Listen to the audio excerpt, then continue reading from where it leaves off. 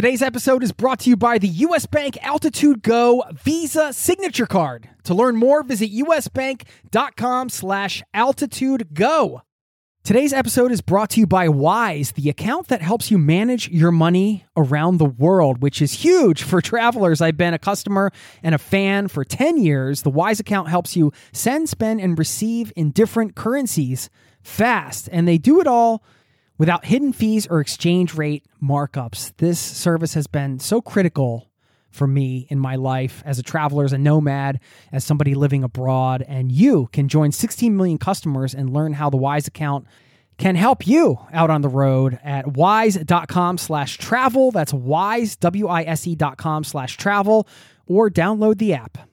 This episode of Zero to Travel is brought to you by the 2024 Nissan Pathfinder with 7 drive modes. The Pathfinder's available intelligent 4x4 is built for even the most epic journeys. Learn more at nissanusa.com.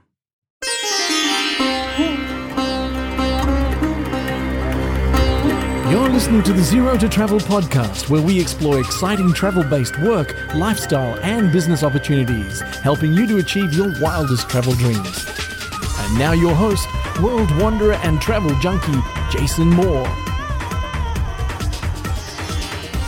Hey there, it's Jason with ZeroToTravel.com. Welcome to the show, my friend. Thank you so kindly for hanging out with me here today, letting me bring a little travel into your ears. This is the show to help you travel the world on your terms, to fill your life with as much travel as you desire, no matter what your situation or experience. I've been sitting on today's episode, for a little while, and I've been dying to get it out to you because I'm talking to my friend Tom Turcich, who is walking around the world, and we actually had him on the podcast when he was a little while into his journey, almost 3 years ago. And if you search into the archives, it's called The World Walk. Today, we're going to catch up with him almost 3 years later, and I love hearing what's going on the ground for him in these countries. I mean, think about this. Really put yourself there. He is walking through all of these different countries, and it's just an incredible feat. No pun intended. Sorry. There was a pun intended there. I had to do it. But it really is. And hearing some of his adventures that have happened along the way, he's had a health scare that was pretty intense. You're going to hear about in this interview, and just some of the unexpected things that happen on a journey like this. It's just packed with the kind of travel stories you would expect from somebody who is walking around the world. You're going to love it. Before we get into the interview, I want to say a quick thanks to Tortuga Backpacks for supporting today's show. If you go to zerototravel.com/Tortuga, you're going to find the best travel backpacks out there. And I also have a promo code for you. If you enter the promo code TRAVEL when you check out just the word travel,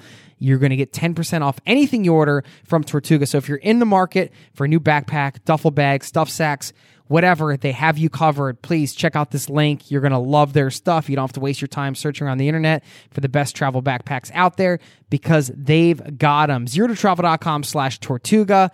Promo code TRAVEL when you check out for 10% off. Whether you want to travel for 3 weeks, 3 months, or 3 years, these are the backpacks for you. Check them out. Thank you so much to them for supporting the show. If you decide to go through the links that I mentioned, you'll be supporting the podcast as well, because I am an affiliate for Tortuga. They've been a long-time sponsor.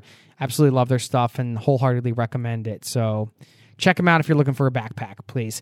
Now, get ready to listen in on this incredible conversation with a man who's walking around the world, my friend Tom. And on the other side of this interview, I'll share some thoughts around our chat. So stick around for that. And without further ado, here's my conversation with Tom.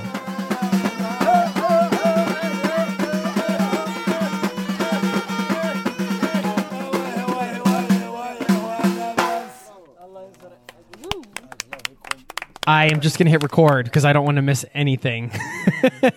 How you doing, man? Good. What's going on? Nothing, man. I'm in Croatia. I'm with some cousins here, and just kind of soaking in the heritage right now. Soaking in the heritage. You have a Croatian background. Yeah. How deep does that run? Like, how much Croatian are you? I guess I'm 1/4 Croatian. Okay. So yeah, I can go see my great grandfather's house here and meet up with cousins and stuff. And yeah, it's an awesome. It's super cool to come to this little island in Croatia, Kirk, and go to this town that says my last name on it. It's just wild. No way. Yeah. Have you met these people before? Are these like some distant cousins, or are they cousins that you've met before? No, distant. Yeah. I've had other cousins who have met them, but I've never met them personally. So, yeah, first time connecting with them. It's very cool. Wow. All right. So I'm here talking. Haven't done an intro or anything here, but I'm here talking with Tom Turcich. I'm pronouncing the last name correctly, right? Turcich. Turcich is what I meant to say. No Turcich. I had practiced that before, and I forgot. And if you check him out at theworldwalk.com is his website, and he is doing exactly what his website says. He's walking around the world. And dude, I looked back, and we published an episode with you when you left New Jersey and you walked, of course, because that's what you're doing, to Ecuador. You were in Ecuador at the time we recorded, and that was 3 years ago, almost 3 years ago. Here you are 3 years later, and you're in Croatia, and you're still walking around the world. So congratulations, man. Hey, been a long journey. Yeah, well, yeah. I mean, all right. So of course I have a million questions, but the first one I'm going to ask is how's Savannah doing? Your dog? Oh, she's good, man. She's in perfect health. She's a beast. Relaxing right now at my cousin's house. So she's just, she just wants to walk all day. So I'm walking her as much as I can, but yeah, she's in great health. She's happy. How fit are you right now? I'm feeling good, man. We do 24 miles a day pretty easily, and wake up each day, do it again, no problem. So I'm feeling good, man. Just moving along, and it's easy walking here in Europe, so feeling good. You've been doing this for how long now? So actually on the road, it's been 1,151 days. Okay. Wow. Have you gone home at all or anything, and then just gone back and picked up where you left off, or have you just been walking the entire time? Yeah, actually, after I finished South America, I went home to get Savannah's paperwork to enter Europe, and I started getting kind of stomach cramps when I was back in the States. I ended up getting really sick. I started walking Ireland. I walked Ireland into Scotland, and I got really sick. So actually, I stopped walking for almost a year, and I lost about 45 pounds, and I spent a month in the Royal Hospital of London getting tests for parasites, all this stuff. They couldn't figure out what it was. Eventually, I flew back home. They were just throwing different antibiotics at it until something started working, and I recovered. And then I was working out, going to the gym, building my endurance back. And then after, almost a year off because of this illness, then I flew into Copenhagen and started walking Europe again. Did you have any doubts about starting up again, or did you always know you were going to start up again after you solved this out? Yeah, no, never doubt. No, never doubt. It was not a great time. I was in a lot of pain all the time, but I was just always thinking about was once I get healthy again, get back out there. I'm really sorry to hear that, man. Yeah, I thought I read something somewhere about you being sick, but I had no idea that it was such a long and intense thing. I mean, 45 pounds, you're like a very fit guy. I can't imagine you 45 pounds less. I mean, is there 45 pounds to take off of you even? I know you're tall, but... Yeah, no, I was like skinning. It was probably another 2 months, and that would have been endgame. Really? Yeah. What was it? They didn't figure out what it was. The doctors just thought maybe I drank some water, I shook someone's hand. It was just some virulent bacteria, just some freak thing. Just a weird thing that I caught that kind of sat in me and grew and grew. So you went back to the States, you were getting stomach cramps, then you went to continue your walk in Europe, and then it hit you there, and then you were stuck in London, basically. Yeah, so when I got back stateside, I was just getting little stomach aches, and I just thought maybe I was eating something strange, or maybe it was being back with different bacteria in the water or something like that. And so it was just like little stomach aches. And then by the time I got to Ireland, the pain I was getting, they were kind of like spasms in the stomach. They were so bad. I was on the ground just writhing in pain for a full minute at a time. Couldn't see, just kind of black out for like a minute in pain. And it just got worse and worse. And then basically my body started attacking itself. So it wiped out all the good bacteria in my intestines. So I developed colitis and was bleeding internally, and I couldn't hold anything down, and wasn't everything I was eating I wasn't getting any nutrition from because it wasn't absorbing in the intestines, and it was not a good time. It was just a lot of pain.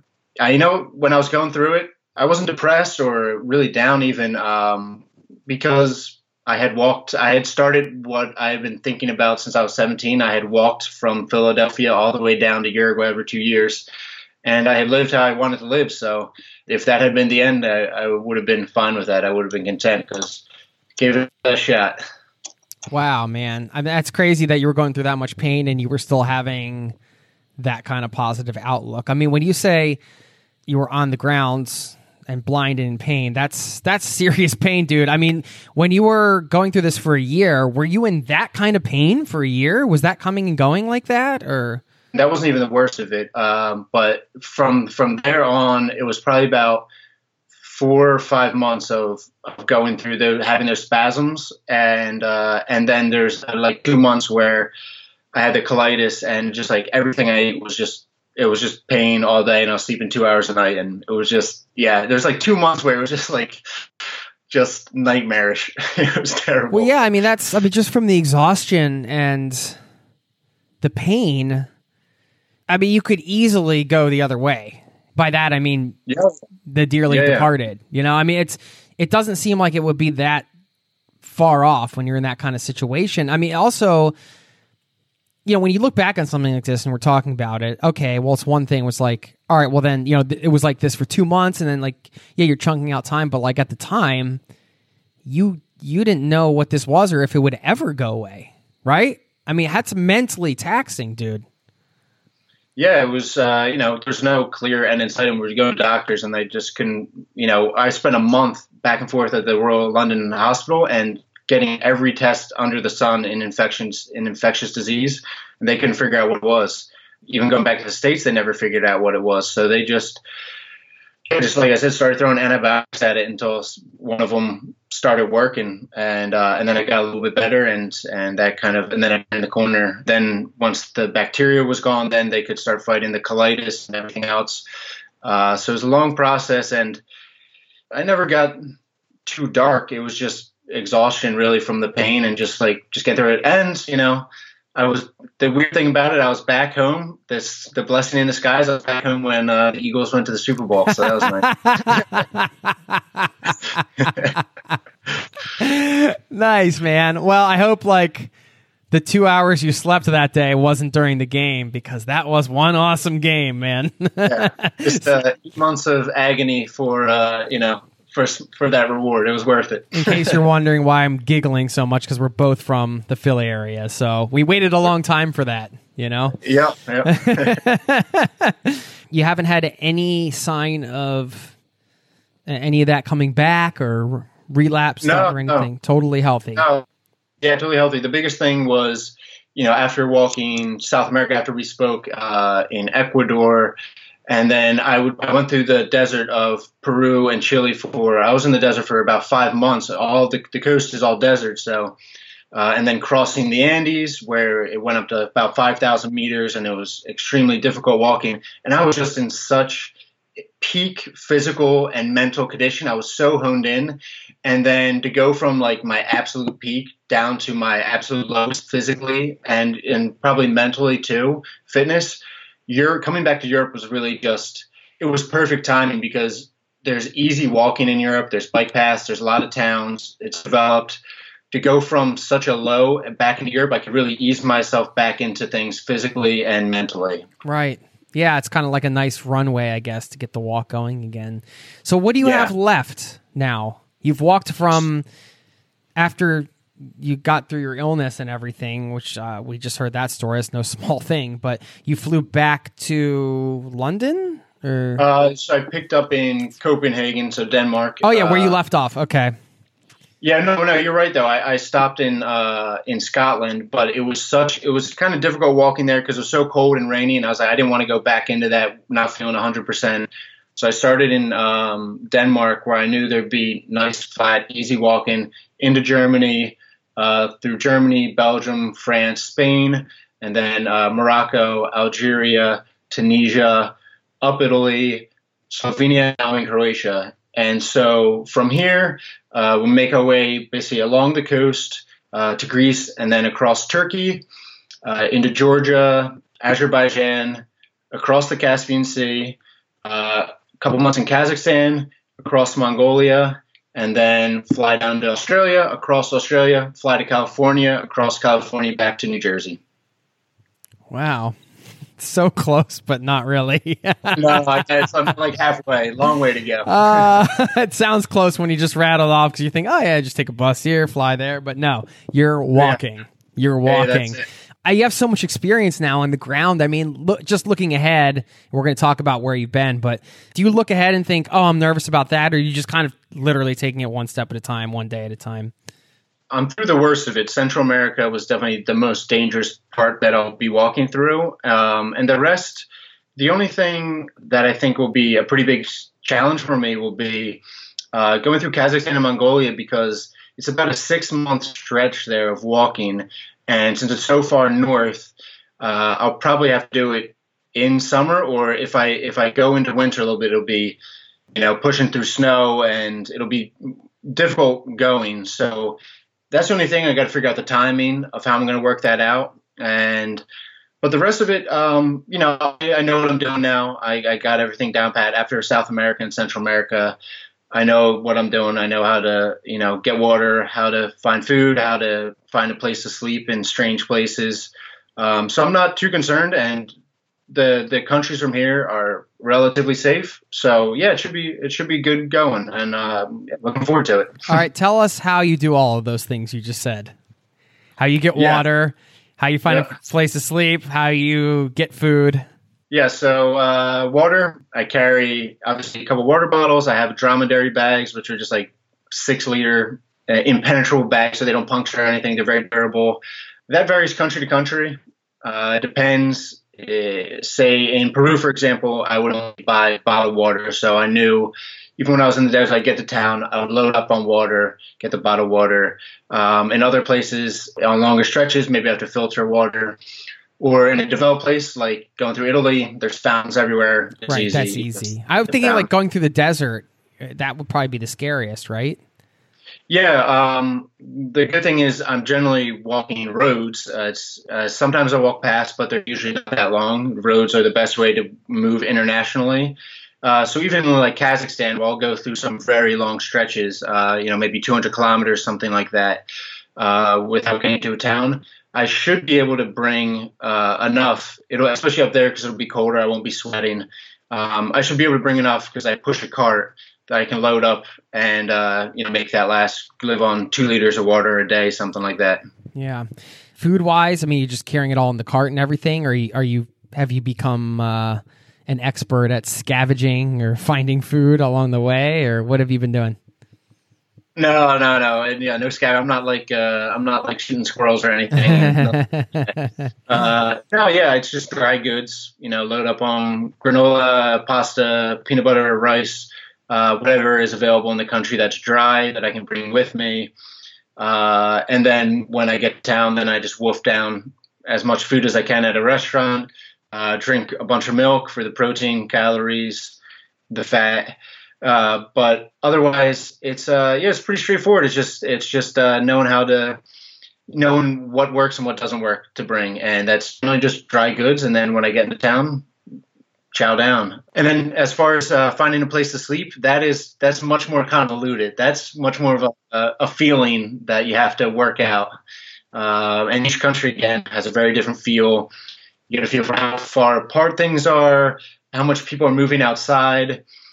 For example, like when I was going through Morocco, I was going through there when there were long days and people were outside until 8:30, 9 o'clock. So I had to wait until right before sunset, basically, to find a place, or else someone would stumble upon me, and that was that. So it's really a feeling on the country and knowing the terrain and where to look for a place to sleep. And that's just something I've developed over 3 years of finding weird places to sleep. Yeah, because fairly recently, I think I read a post on your blog. It was something sleep related. I think you had a policeman with you somewhere or something. Was it Albania? I don't remember. Algeria. Where was it? Algeria. Okay, yeah. Yeah, what happened? I mean, tell us some stories, man. You got to have a few. Yeah, I got plenty. Algeria was a crazy country. It's very closed off.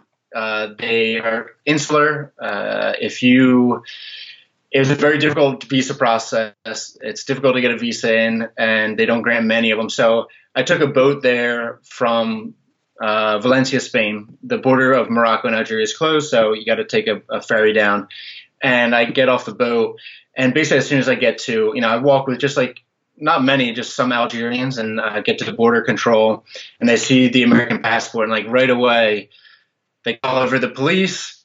And from that point on, as soon as I got to the passport check-in, I had police with me through the entire length, 24/7, a police escort with me the entire length of Algeria. Really? And it was a very good thing at first, because it was like some of these guys spoke a little bit of English, and I could get local tips. I'd get into a town and I'd say, where can I eat here? And they'd take me to a place and we'd have good food. And it was nice to have company. Would you buy them dinner? Would they buy you dinner? How did that work? Yeah. Really? Yeah. Yeah, I'd buy them dinner. Yeah, sure. I mean, it wasn't expensive. Just sardines, some bread, and. Well, I mean, how long was the walk through Algeria? That was 45 days. 45 days? They gave you a police escort the whole time? The whole time, man. And sometimes it was like, there was a point. Because they wanted to watch you, or because they didn't think you were safe? They went through a really violent time with the Civil War back in the day. And so the police has a really strong presence just everywhere. Even if I wasn't there, there's basically at every town, at like the roundabout entering every town, there's a police checkpoint area. And this is just like through it is to make sure there's no extremism entering the country. It's a very safe country. And was it before the military, or is it because of the military? So they already have a very strong police presence. But as far as why they were escorting me, I think it was just because, I don't know, I mean, they don't let a lot of tourists in, and I'm an American walking through there. They don't want any bad press. I would guess that's it. But it was an insane expense. There's times when I was walking, there's like literally like 12 guys. There's like 3 cars at points. And I'm just a guy pushing a cart with my dog. And I have like an SUV in front of me, 2 SUVs behind me. It was crazy. And just going really slow because you're just walking, right? Like, yeah, just walking. And as soon as surreal. It was surreal, man. And as soon as someone would come and talk to me, like normally I'm in whatever country, and people, when you're out walking, people want to come and talk to you and see how you're doing, whatever. You just run into people.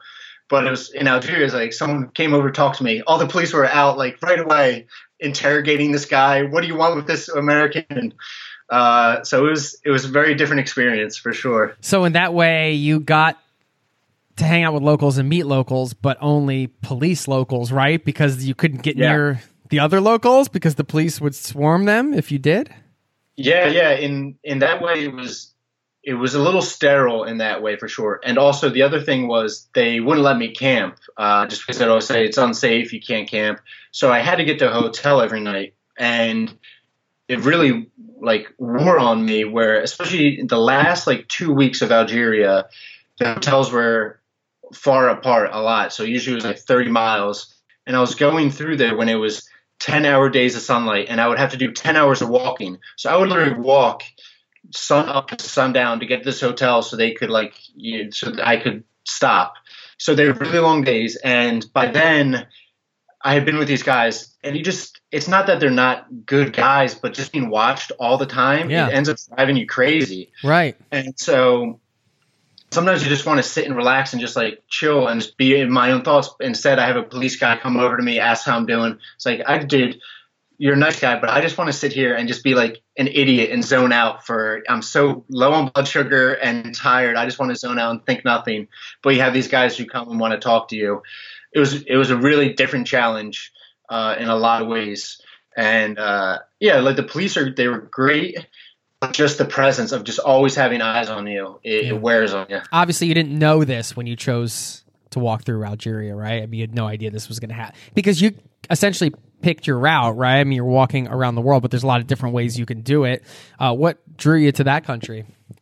Yeah, so I wanted to walk through some of Africa, but the big problem with walking Africa is I need a lot of visas. If I wanted to walk from the north to south, I need so many visas, it would end up taking years just getting the visas for these countries. It's a huge continent. And so I wanted to do some of Africa, and basically the best way to do that was just do the north. I just do Morocco, where I don't need a visa. I would only need to apply for Algeria, and then I could do Tunisia without a visa. I would have loved to have gotten to Egypt, but the problem is Libya is a total mess right now.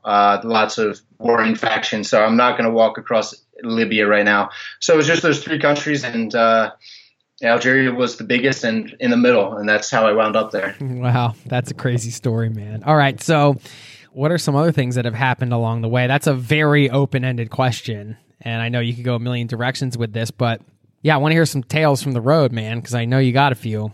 Yeah, and I mean, there's been a bunch. I've stayed with locals in Morocco, stayed with locals in Tunisia, some young people that showed me around Tunis, which is a beautiful white city that you just never really hear about. I can't recommend Tunisia enough. It was a beautiful country, super cheap, really friendly people, and democratic, open-minded.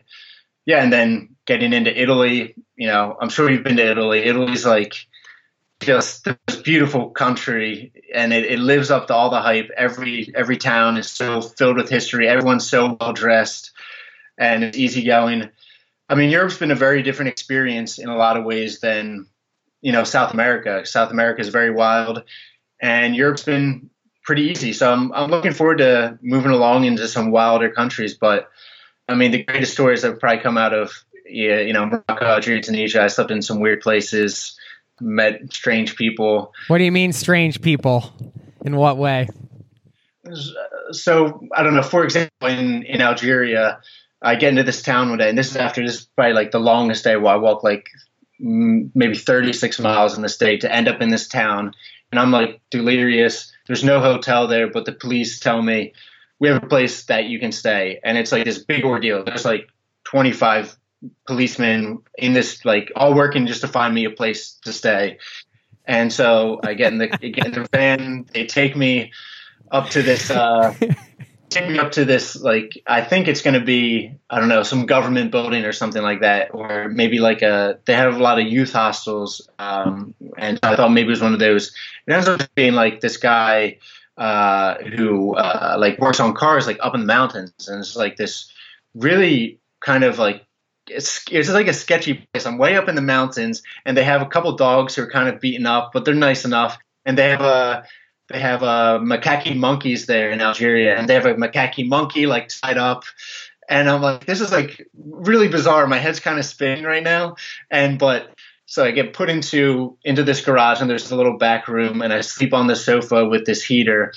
And the owner's sitting with me there. He doesn't speak any English. So like they bring me some food, and I'm just sitting there like in silence, nodding, and he's just sitting there in silence, and there's stains on the wall. It's concrete, and I don't know where I'm at. I don't have internet connection, anything like that. And so I just really, you have to put your trust in the police, and they got me all this way. Yeah, it felt a little off, and it was just that I was so far away from everything, and I was out of internet connection, and it was a little off. It was a little rough, but I could tell in the guy that he was a nice guy. And so I was like, okay, that assuaged my fears. But everything else about the place, it was like I couldn't lock the door, and there's, this big hole in the wall. So when I put my cart in front of the door, it's like the guy could just easily just come through this hole in the wall. And I'm just thinking, I'm just going to fall asleep, and that's all you can do. Like, there's nothing else I can do at this point. Fall asleep, hope for the best. And it was fine. And they're nice guys. Yeah, there's certain points where, you just have to trust this local, and it's fine. Yeah. And it works out most of the time. I mean, for me, I think one of the most psychologically challenging things would be finding the place to sleep outside at night. Night after night in countries all over the place. You're going through urban areas, suburban areas, like outskirts of cities. you're just in so many different types of environments. And I mean, anybody listening to this, just take a walk around and look around and just figure out a place to sleep at night. It's not always that straightforward, right? Well, yeah, you can find a place to sleep, but are you going to get in trouble? Are you going to feel comfortable? Are you going to be like scared the whole night that you can't sleep? I mean, how do you deal with all this? It's such a challenge every night, most of the time, that it's kind of like a game, and it's oddly fun in a way, because it's like this huge puzzle you have to figure out. You have to find, you're weighing all these different things. The best is, like, in the desert, it was great because no one's going to show up. You just walk in the desert, it's perfectly dark. But then, like you said, there's other times walking through Colombia or Argentina where it's a little more populated, and you don't know maybe how safe it is, and you got to find a place to hide away. But the thing is also about it is that when the sun's going down, you have a choice. You got to find somewhere. And some places are less than ideal. But generally, once it's dark and you're hidden away, you're good. I mean, it would take crazy odds for someone to stumble upon you, unless you're on someone's land or something like that. If I'm somewhere, if I can find a little patch of woods or an abandoned house or something, tuck myself away in there, not use my headlamp, anything like that, the odds of someone stumbling upon me, who's going to be wandering around, at night through these forests or wherever it is, it's really just make it until dark, and then it's probably good. So don't get caught during the abandoned house sounds kind of scary. I don't know. I've done a lot of abandoned houses, and at first, I remember, like, one of the first ones I stayed at was in Ecuador, and I was just like, it was so hard to sleep, and I slept right, like, there's a stairwell, and you sleep on the second floor, but the entire night you're thinking, like, someone's going to come in here for sure. But then all through Peru, in Peru, they have this weird law where if you build a house on some land and you someone living in it for 10 years, then you just own that land. So what happens is these rich people build, like, these little brick houses. They pay a homeless guy to live there for 10 years, and then they own the lands. And so they're all along the desert, these abandoned houses. And I was sleeping in them all the time.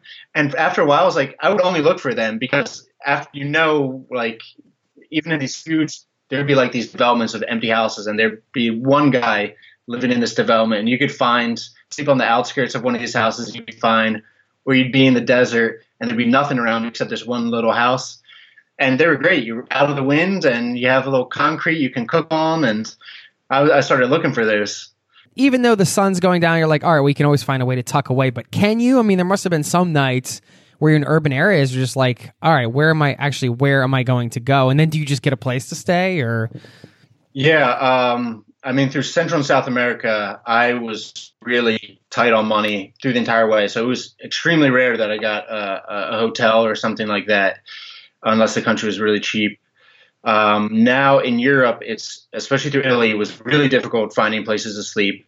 But you can generally find a campsite. It's been more of a mix in Europe between hotels and camping. Like I said, in the Americas, I was camping like probably 28 out of 30 nights. I was camping the entire time pretty much. And here with Patreon, I'm able to get some more hotels when I need to, which is great. Kind of takes some of the adventure out of it, but it's good. It's a good thing. I think you've earned your adventure stripes, man. Yeah. It's a big enough adventure. But I remember one in specific, actually, that I was thinking about, going through Panama, and like looking back on it, it was an insane place to sleep. And actually, I've had a couple of these, but I was walking the Pan American, and I'm kind of like up in the mountains, and the road is pretty small there, so there's not a ton of cars, but everything was so steep on either side of the road, and it's kind of really thick, almost jungle. So there's nowhere I could get in and like find a place to sleep. And I just walked, and this happens a decent amount of time, but I just walked, and then it was dark and there was nowhere to sleep. And there was literally just like a patch of grass on the side of the road. So I just and it's kind of in this little ditch. I laid out my tarp and I fell asleep right beside the road. It could have been so easy to find me. I'm right there, but I just laid there, didn't turn the headlamp on. I'm kind of hidden, fall asleep, wake up before sunrise, and I'm gone. Okay. And the setup is just a tarp and a sleeping bag? Is that? That's what it is. I was up in the mountains, so there's no mosquitoes or anything like that. And that was low profile because if I had set up the tent, people would have seen me. in the desert, I could use the tarp as well. There's no rain, there's no bugs, but generally, yeah, I set up the tent.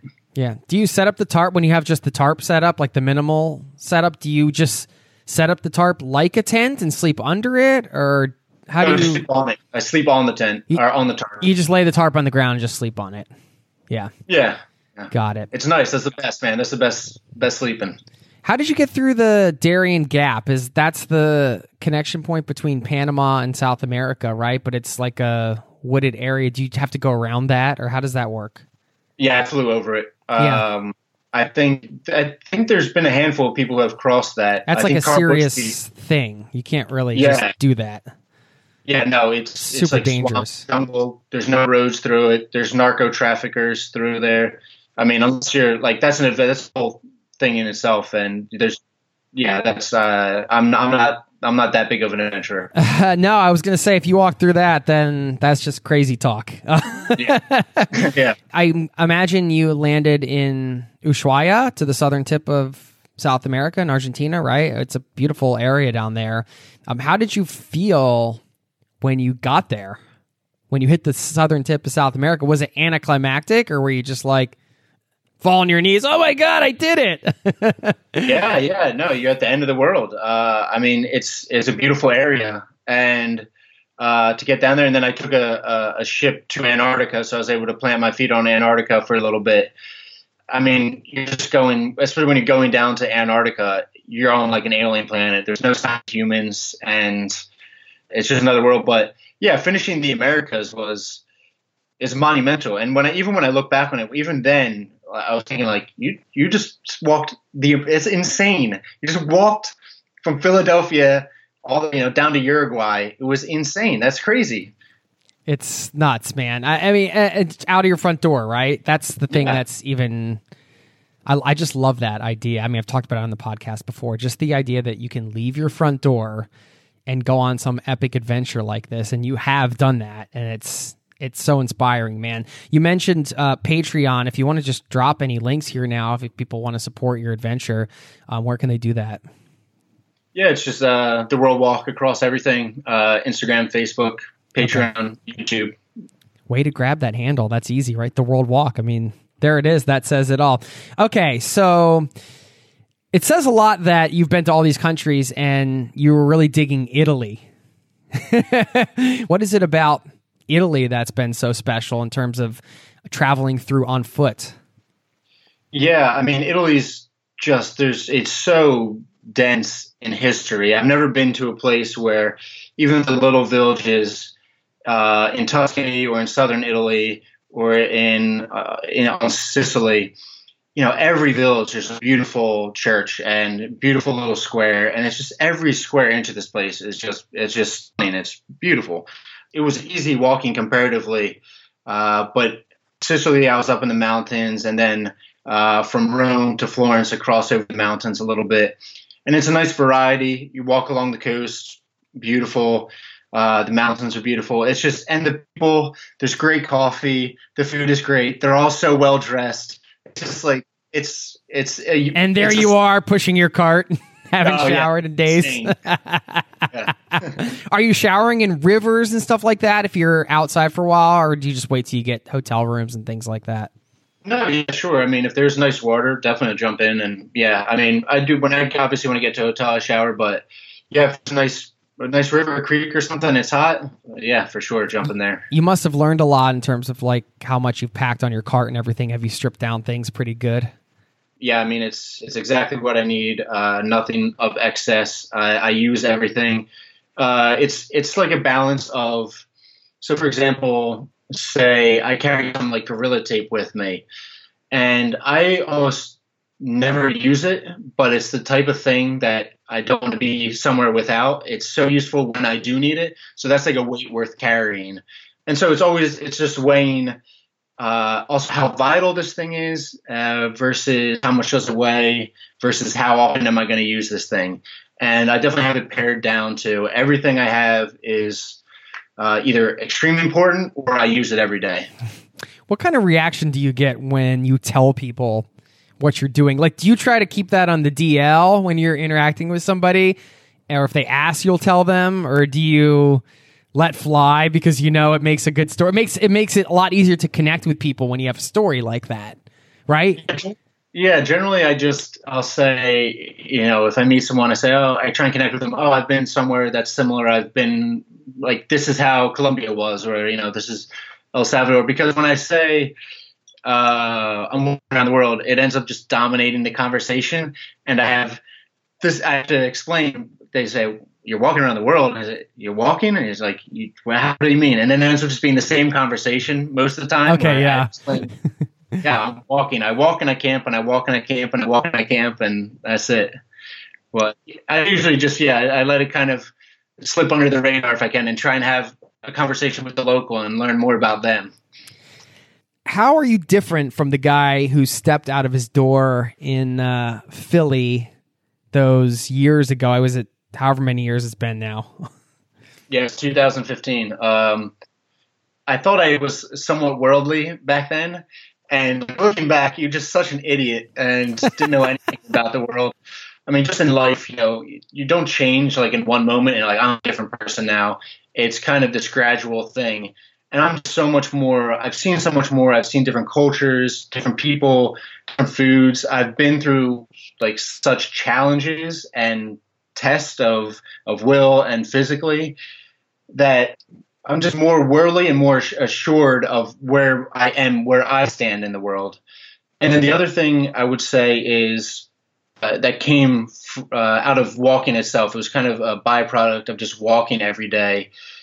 So say, for example, it's getting towards the end of the day. I'm still feeling good. Or there's maybe I'm at a nice campsite right now, and it's 6 o'clock and the sun goes down at 8 o'clock. So at 6 o'clock, I see this nice green field or something. Ooh, this is a perfect campsite. At first, I would keep walking. I'd try and just get as much miles as I can in and then call it a day and find somewhere to sleep. But after a while, I started realizing, like, I'm going to walk another hour. I'm going to walk 3 miles. This is a 25,000-mile walk.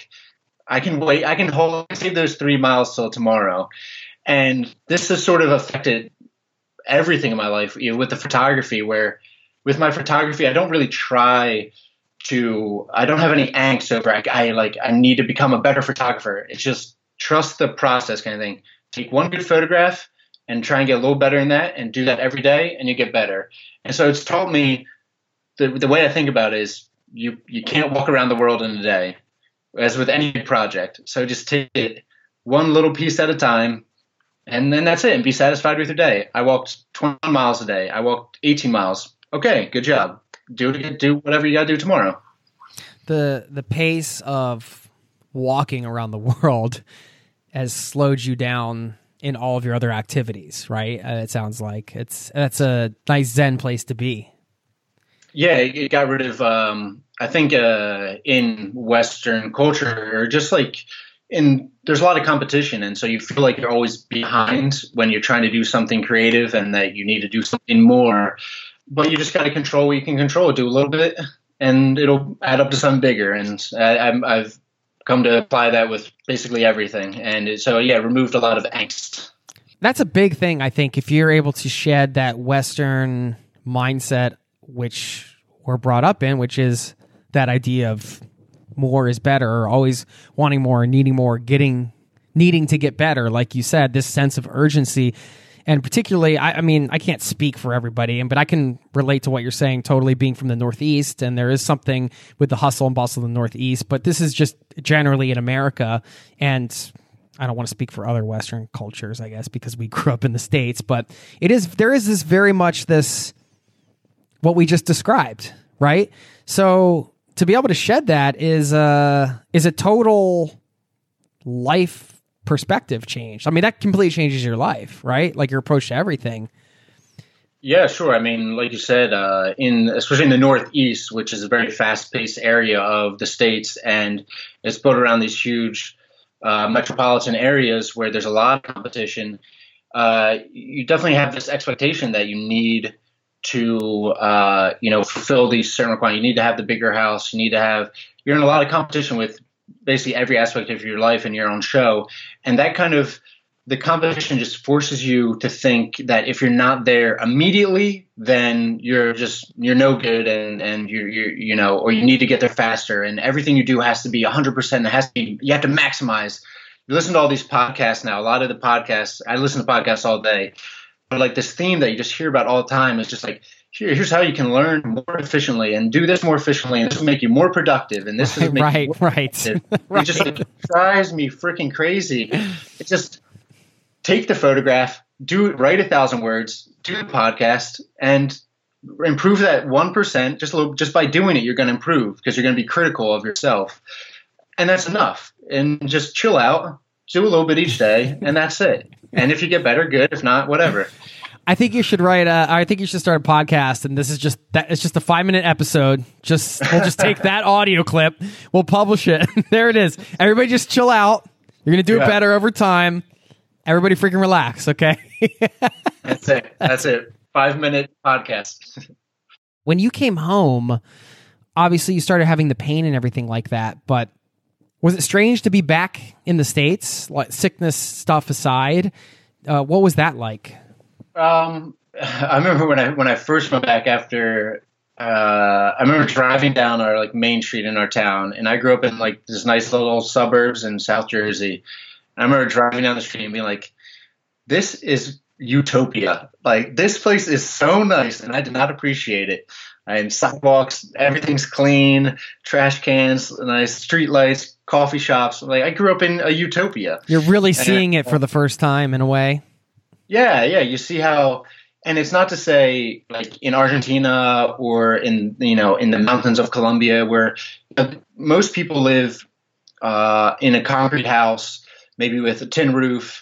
There's rebar on top, so when they have money, because they can't get bank loans, so when they have money, they build a second story kind of thing, and they live in very small square footage.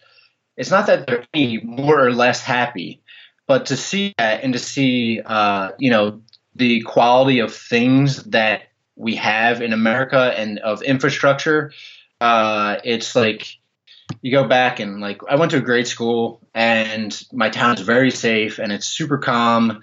And, it's just a nice place. And to go back there, like you realize, man, I won like basically the lottery of where I could have been born and the time and everything. So I was very appreciative of that. But otherwise, when I was sick, it was just, I wasn't anywhere. I was just existing. Yeah. I mean, it must have been strange too, to maybe run into some old friends, and you've just had all these experiences, and was it hard to relate in some way? I mean, you can't articulate everything you've been through. Yeah. It's, you grow. I mean, and I think I grew more than most people do in 2 years. So I definitely felt separated from them in a certain way. It was nice to go back and just like hang out with them and relax and, just be totally comfortable. And when I'm on the road, I don't really have any deep connections with anyone. I meet people maybe for a day or two, and it's nice. But to go back to my friends where I've known these guys for years, it was great. I mean, I could, joke with them and relax. We speak the same language, and we have the same rhythm of humor. And that's nice.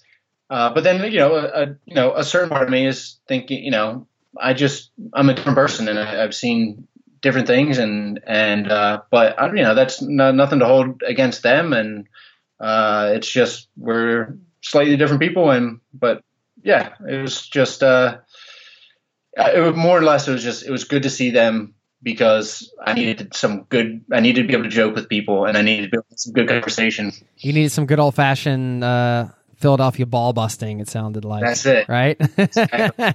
I'm glad to hear you haven't lost your accent either, which is good. Do I have it? Well, you mentioned seeing friends and missing friends, and in the first podcast we recorded, because I listened to it before our chat today, and you talked about some of the things that you were having to sacrifice for the walk, right? You hadn't seen your family since Georgia at the time. You had to give up a girl you were in love with.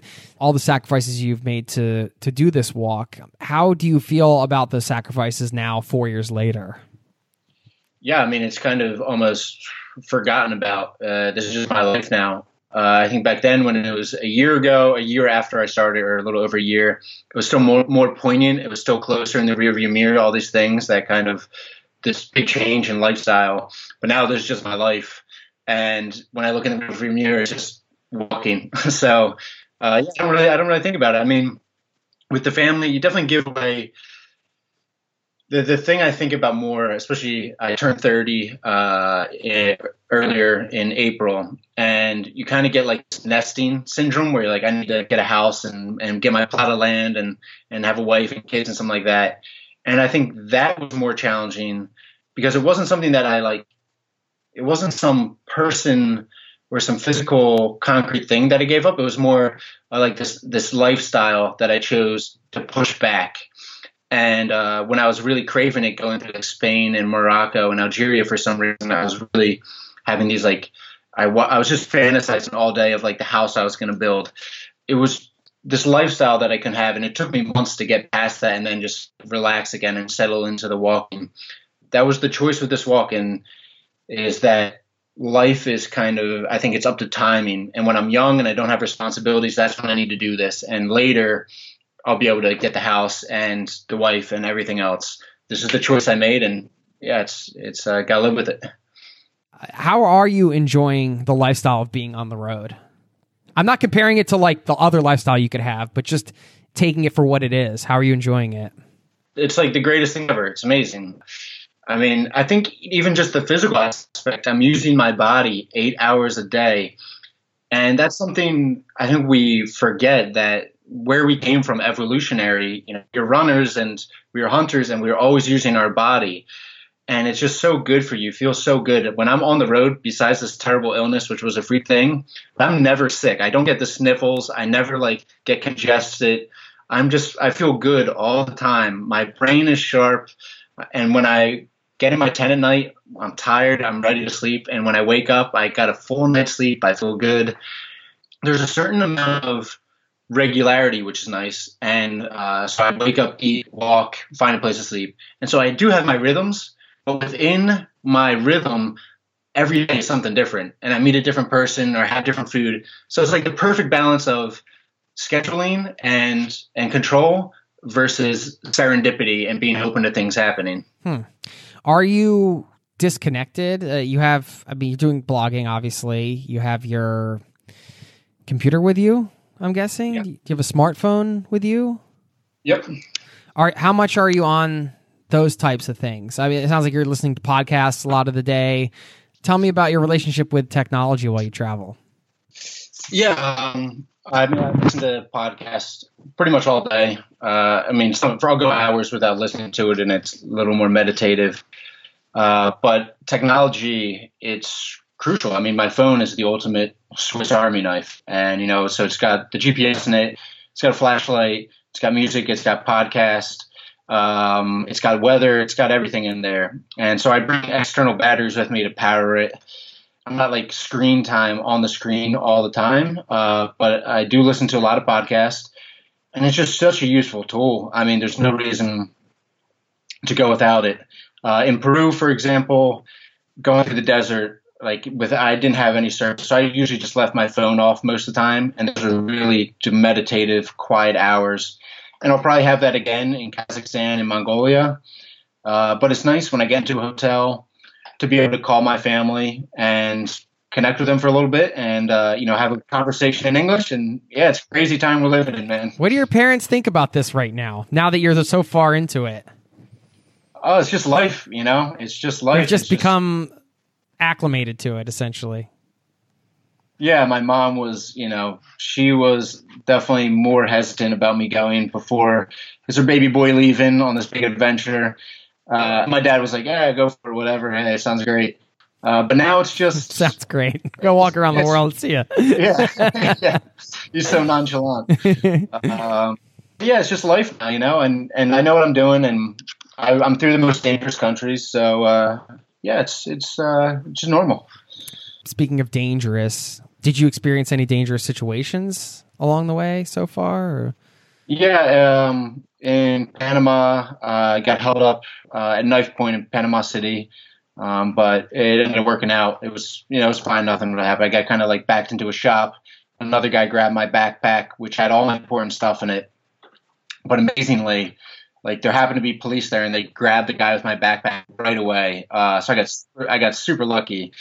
So that was fine. And then other than that, no, I mean, every once in a while, this is another thing, another way I grew. You know, when I'm growing up in the suburbs, everyone's nice and the town is safe, and I don't have any sort of sense for people and whether I should trust them or not in any sort of dire sense. But as I go and you meet people and you find some stranger people, some that you just don't trust. And when I'm on the road and it's just me, so I have to trust myself. And I've gotten really good at, I remember in Argentina, it was Argentina, like right after these salt flats, this guy was trying to follow me, trying to talk to me for a while. And I just didn't have a good sense about him. And before I would have probably just like put up with him. But then I was just like, dude, I'm walking alone. Leave me the hell alone. I don't want you to follow me, kind of thing like this.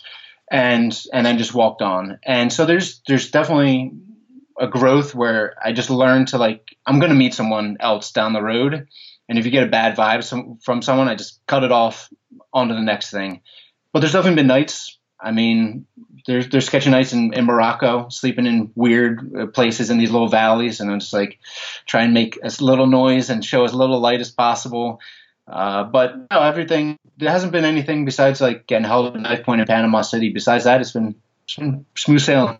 That's good to hear. Sounds like you're getting your street smarts, I guess you would call that, right? Just kind of. Absolutely. Yeah, they're honed. When the spidey sense is tingling, you just speaking up instead of kind of letting it happen. And that is something you have to learn. I mean, I grew up in the suburbs as well, and just not accustomed to being in any inner city environments when you're younger. And then you have to learn, okay, well, hey, I got to kind of suss things out sometimes and protect myself. And if that means speaking up verbally or whatever, it can be a tricky thing. You also want to stay open and be able to meet people, but at the same time, you got to trust your instincts, right? Yeah, and you want to be raised to just be polite. You got to be polite to everyone. Just be polite. Don't hurt anyone's feelings. And yeah, you don't want to be mean or anything, but if you don't get a good vibe from someone, that's okay. Just leave. You're going to meet someone else later. And that's the thing too. Yeah, you want to be open to things, but you're going to meet plenty of people when you're traveling. You don't have to trust every single person. Right. How about kindness of strangers? Because we talked about some of the dangerous stuff, but I'm sure you've had plenty of that. You want to share a story or two, some amazing serendipitous things, or just really nice people that have helped you out along the way? I mean, in a general sense, it's just endless. I mean, I've been helped so many times on the road, people stopping to give me food. I've been brought in probably every country I pass through, someone has given me a place to stay. On the scale, and statistically, so much, like a million to one good bad things happening. And I think people forget about that. When you see the news, it's very easy to blow up things in your head that the world's a dangerous place, but people are just people everywhere. In Algeria, I mean, the Muslim culture, they're really, really welcoming. They're extremely, when you're in their home, they really go out of their way to make you feel welcome. And so going through Algeria, I have a MasterCard debit card, and there was only like 3 cities or maybe 4 cities that had a bank where I could withdraw money from with MasterCard. And I didn't realize that. I had a bunch of money, cash coming in because I knew I needed cash. And then I was able to stay with some friends of friends in their houses at the beginning. So I wasn't spending that much money.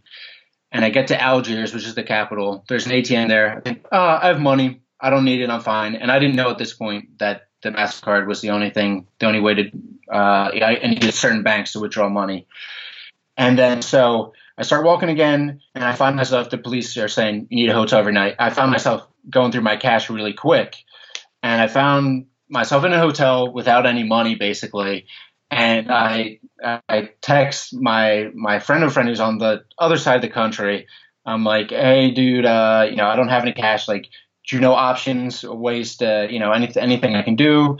And he's like, hold on 1 second. I'll have someone drive some money out to you right now. So he makes some calls. He knows a guy out there, and this guy drives so far out of his way up into the mountains and just gives me essentially $100 in Algerian dinar.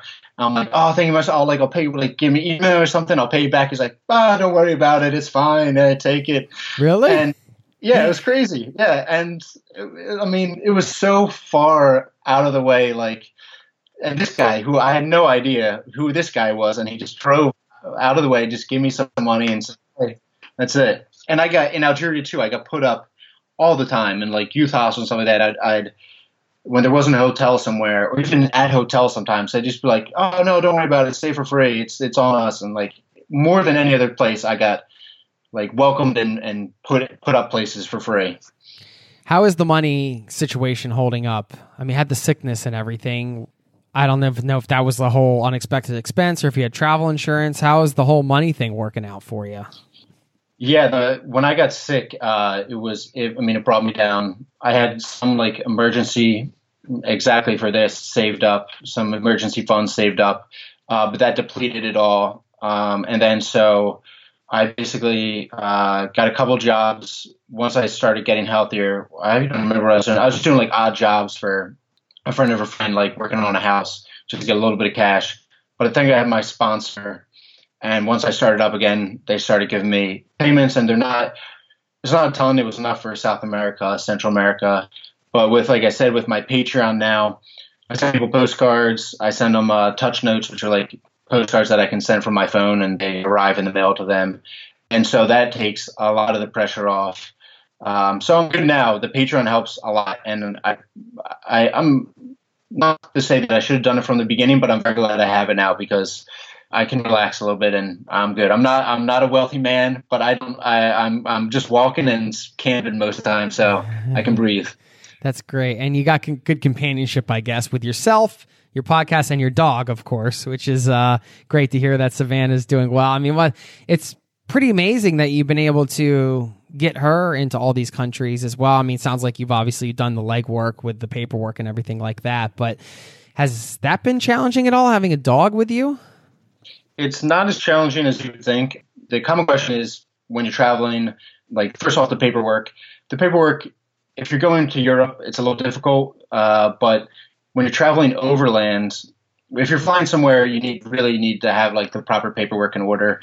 But when you're traveling overland through Central America or South America, generally you just need like a basic health certificate and the rabies vax, and so it's really easy. Half the countries didn't even acknowledge her. And then the other thing is like the hotels. When you're in a developed country, you can always find a hotel that's pet friendly. And if you're not in a developed country where they don't like dogs generally, it's more street dogs, it's a mom and pop who own the hotel. So you can just convince them and you just say, look, I'm going to leave. I'll sleep somewhere else.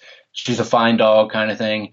And, they want your money. And so you just convince them and they let them in. And yeah, those are the two big things. And I think with the hotels, it's just a matter of standing your grounds and just really just being ready to leave if you need to. And with the transporting, it's just you got to put the time in. The longest I spent was a month to get Savannah into Europe, and then she's in, and she has an EU passport, and it's a piece of cake now. Does she ever lose steam when you're walking before you do? Has she figured out she can ride on the cart yet? Yeah. She doesn't know that. Don't tell her.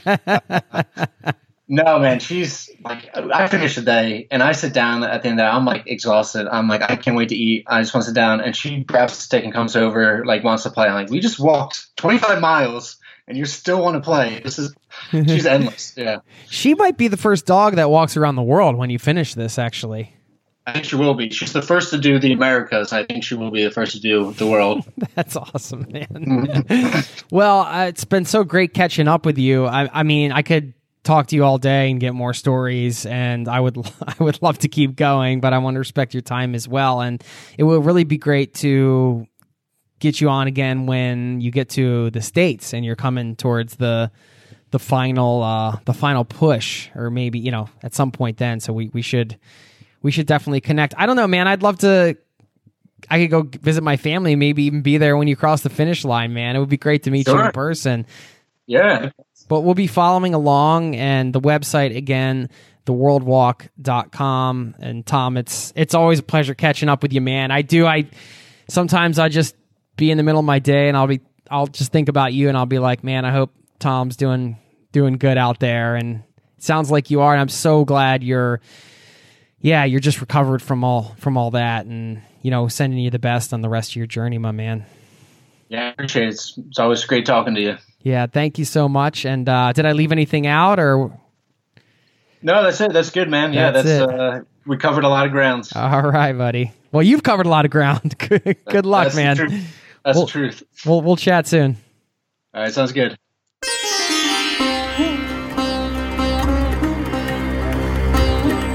There you have it. Wow, right? Just incredible. And, well, I'll share some thoughts on this in a moment. I want to thank Tom really quickly for taking the time to come back on the podcast and give us his update. I really hope I can get there for the end of his trip somehow. I'd love to meet him in person and be there at the finish line when he walks back to his hometown after being gone for so long and being all over the world by foot. Just incredible. Before I share some thoughts on this interview, quickly want to thank Tortuga Backpacks for supporting today's show. I mean, if you haven't checked out the Tortuga Backpacks yet, you've heard me ranting and raving about them over countless episodes. What are you waiting for? ZeroToTravel.com/Tortuga. I've curated the best backpacks and put them on that page for you. So you don't even have to dig through the website. You can check out some of those there. And you can also enter the promo code TRAVEL. If you order anything on Tortuga's website, just enter the promo code TRAVEL when you check out. You'll get 10% off anything you order. These packs are so well built. And I mean, one of the best things about it is you really maximize the space without having to check a bag. So if you're tired of paying checked baggage fees, if you're tired of having bags where the zippers break or water gets in them and it's a nightmare, they've got a bag for you that's going to work perfectly for your journey. I guarantee it. So check them out, ZeroToTravel.com/Tortuga, 10% off with the promo code TRAVEL just for being a Zero to Travel podcast listener. Don't waste your time with a bunch of research. I've got you covered. That's where to go. Thanks to them for supporting this podcast. And before I let you go, I just want to say I want to hear your thoughts on this interview and adventures like this. When you talk to somebody that's walking around the world, it seems like, well, I mean, it just seems so huge, and it is. It's a huge adventure, but when you actually get to talk one-on-one with somebody and hear what it's like on the ground, it just really brings it to life and makes it seem less daunting in some way, because there's a human being out there, in this case Tom, just taking it literally one step at a time, figuring out where to sleep one night at a time, figuring out how to sustain it in terms of income. And I mean, I'm just so glad he's healthy after that health scare, and he's back out there on the road and just not stopping and so committed to this dream. It is so inspiring, and it's an incredible reminder of what a human being is capable of when they are committed. You can hear that Tom is just committed to this dream. There is no wavering. There is no doubt. He is walking around the world, and I have no doubt that he's going to finish it. And you could probably hear that from this interview. And I really encourage you to listen to the first interview we did together when he was in Ecuador at the time. And I'll link to that in the show notes. But I think it's just a great reminder, to sum this up, that we are capable of so much, and also that the means by which we travel does impact our travel experience. So walking, biking, staying in hostels, using public transportation, renting a car, these are all going to change the travel experience. And neither for better or worse. Is just going to be different, and something to keep in mind as you plan your trips, or maybe mini adventures within your trip. What are some things that you can do to kind of have some of these experiences? Maybe we want to get a little slice of Tom's life. Maybe we don't want to walk around the world, but maybe instead of taking the bus to this popular site I'm going to see on this particular day, maybe I'm going to walk those 4 or 5 miles, see what that experience is like, walk in Tom's shoes a little bit, and see what it's like to walk along a road where everybody else is driving or passing through. I don't know. It's just it's fun. You can experiment with travel. You can have fun with it. You can test things out and try different things out and see what the experience is like, see how it feels. We don't have to do these big grand adventures, but I love that people are out there doing them. And thank you to Tom for continuing to inspire me. And thank you to everybody listening to this show, because you also inspire me and keep me going. Your emails, your comments, the reviews you leave for the podcast. I've been doing this show for over 5 years now because of you. This is a community-powered show, and I want you to get in touch anytime. Let me know if you thought of this show. Let me know if you have any guests you want me to bring on. Let me know if you have any topics you want me to cover, any questions, if you just want to say hi, whatever. Jason@zerototravel.com is my email. Please get in touch anytime. I really want this to be a two-way conversation.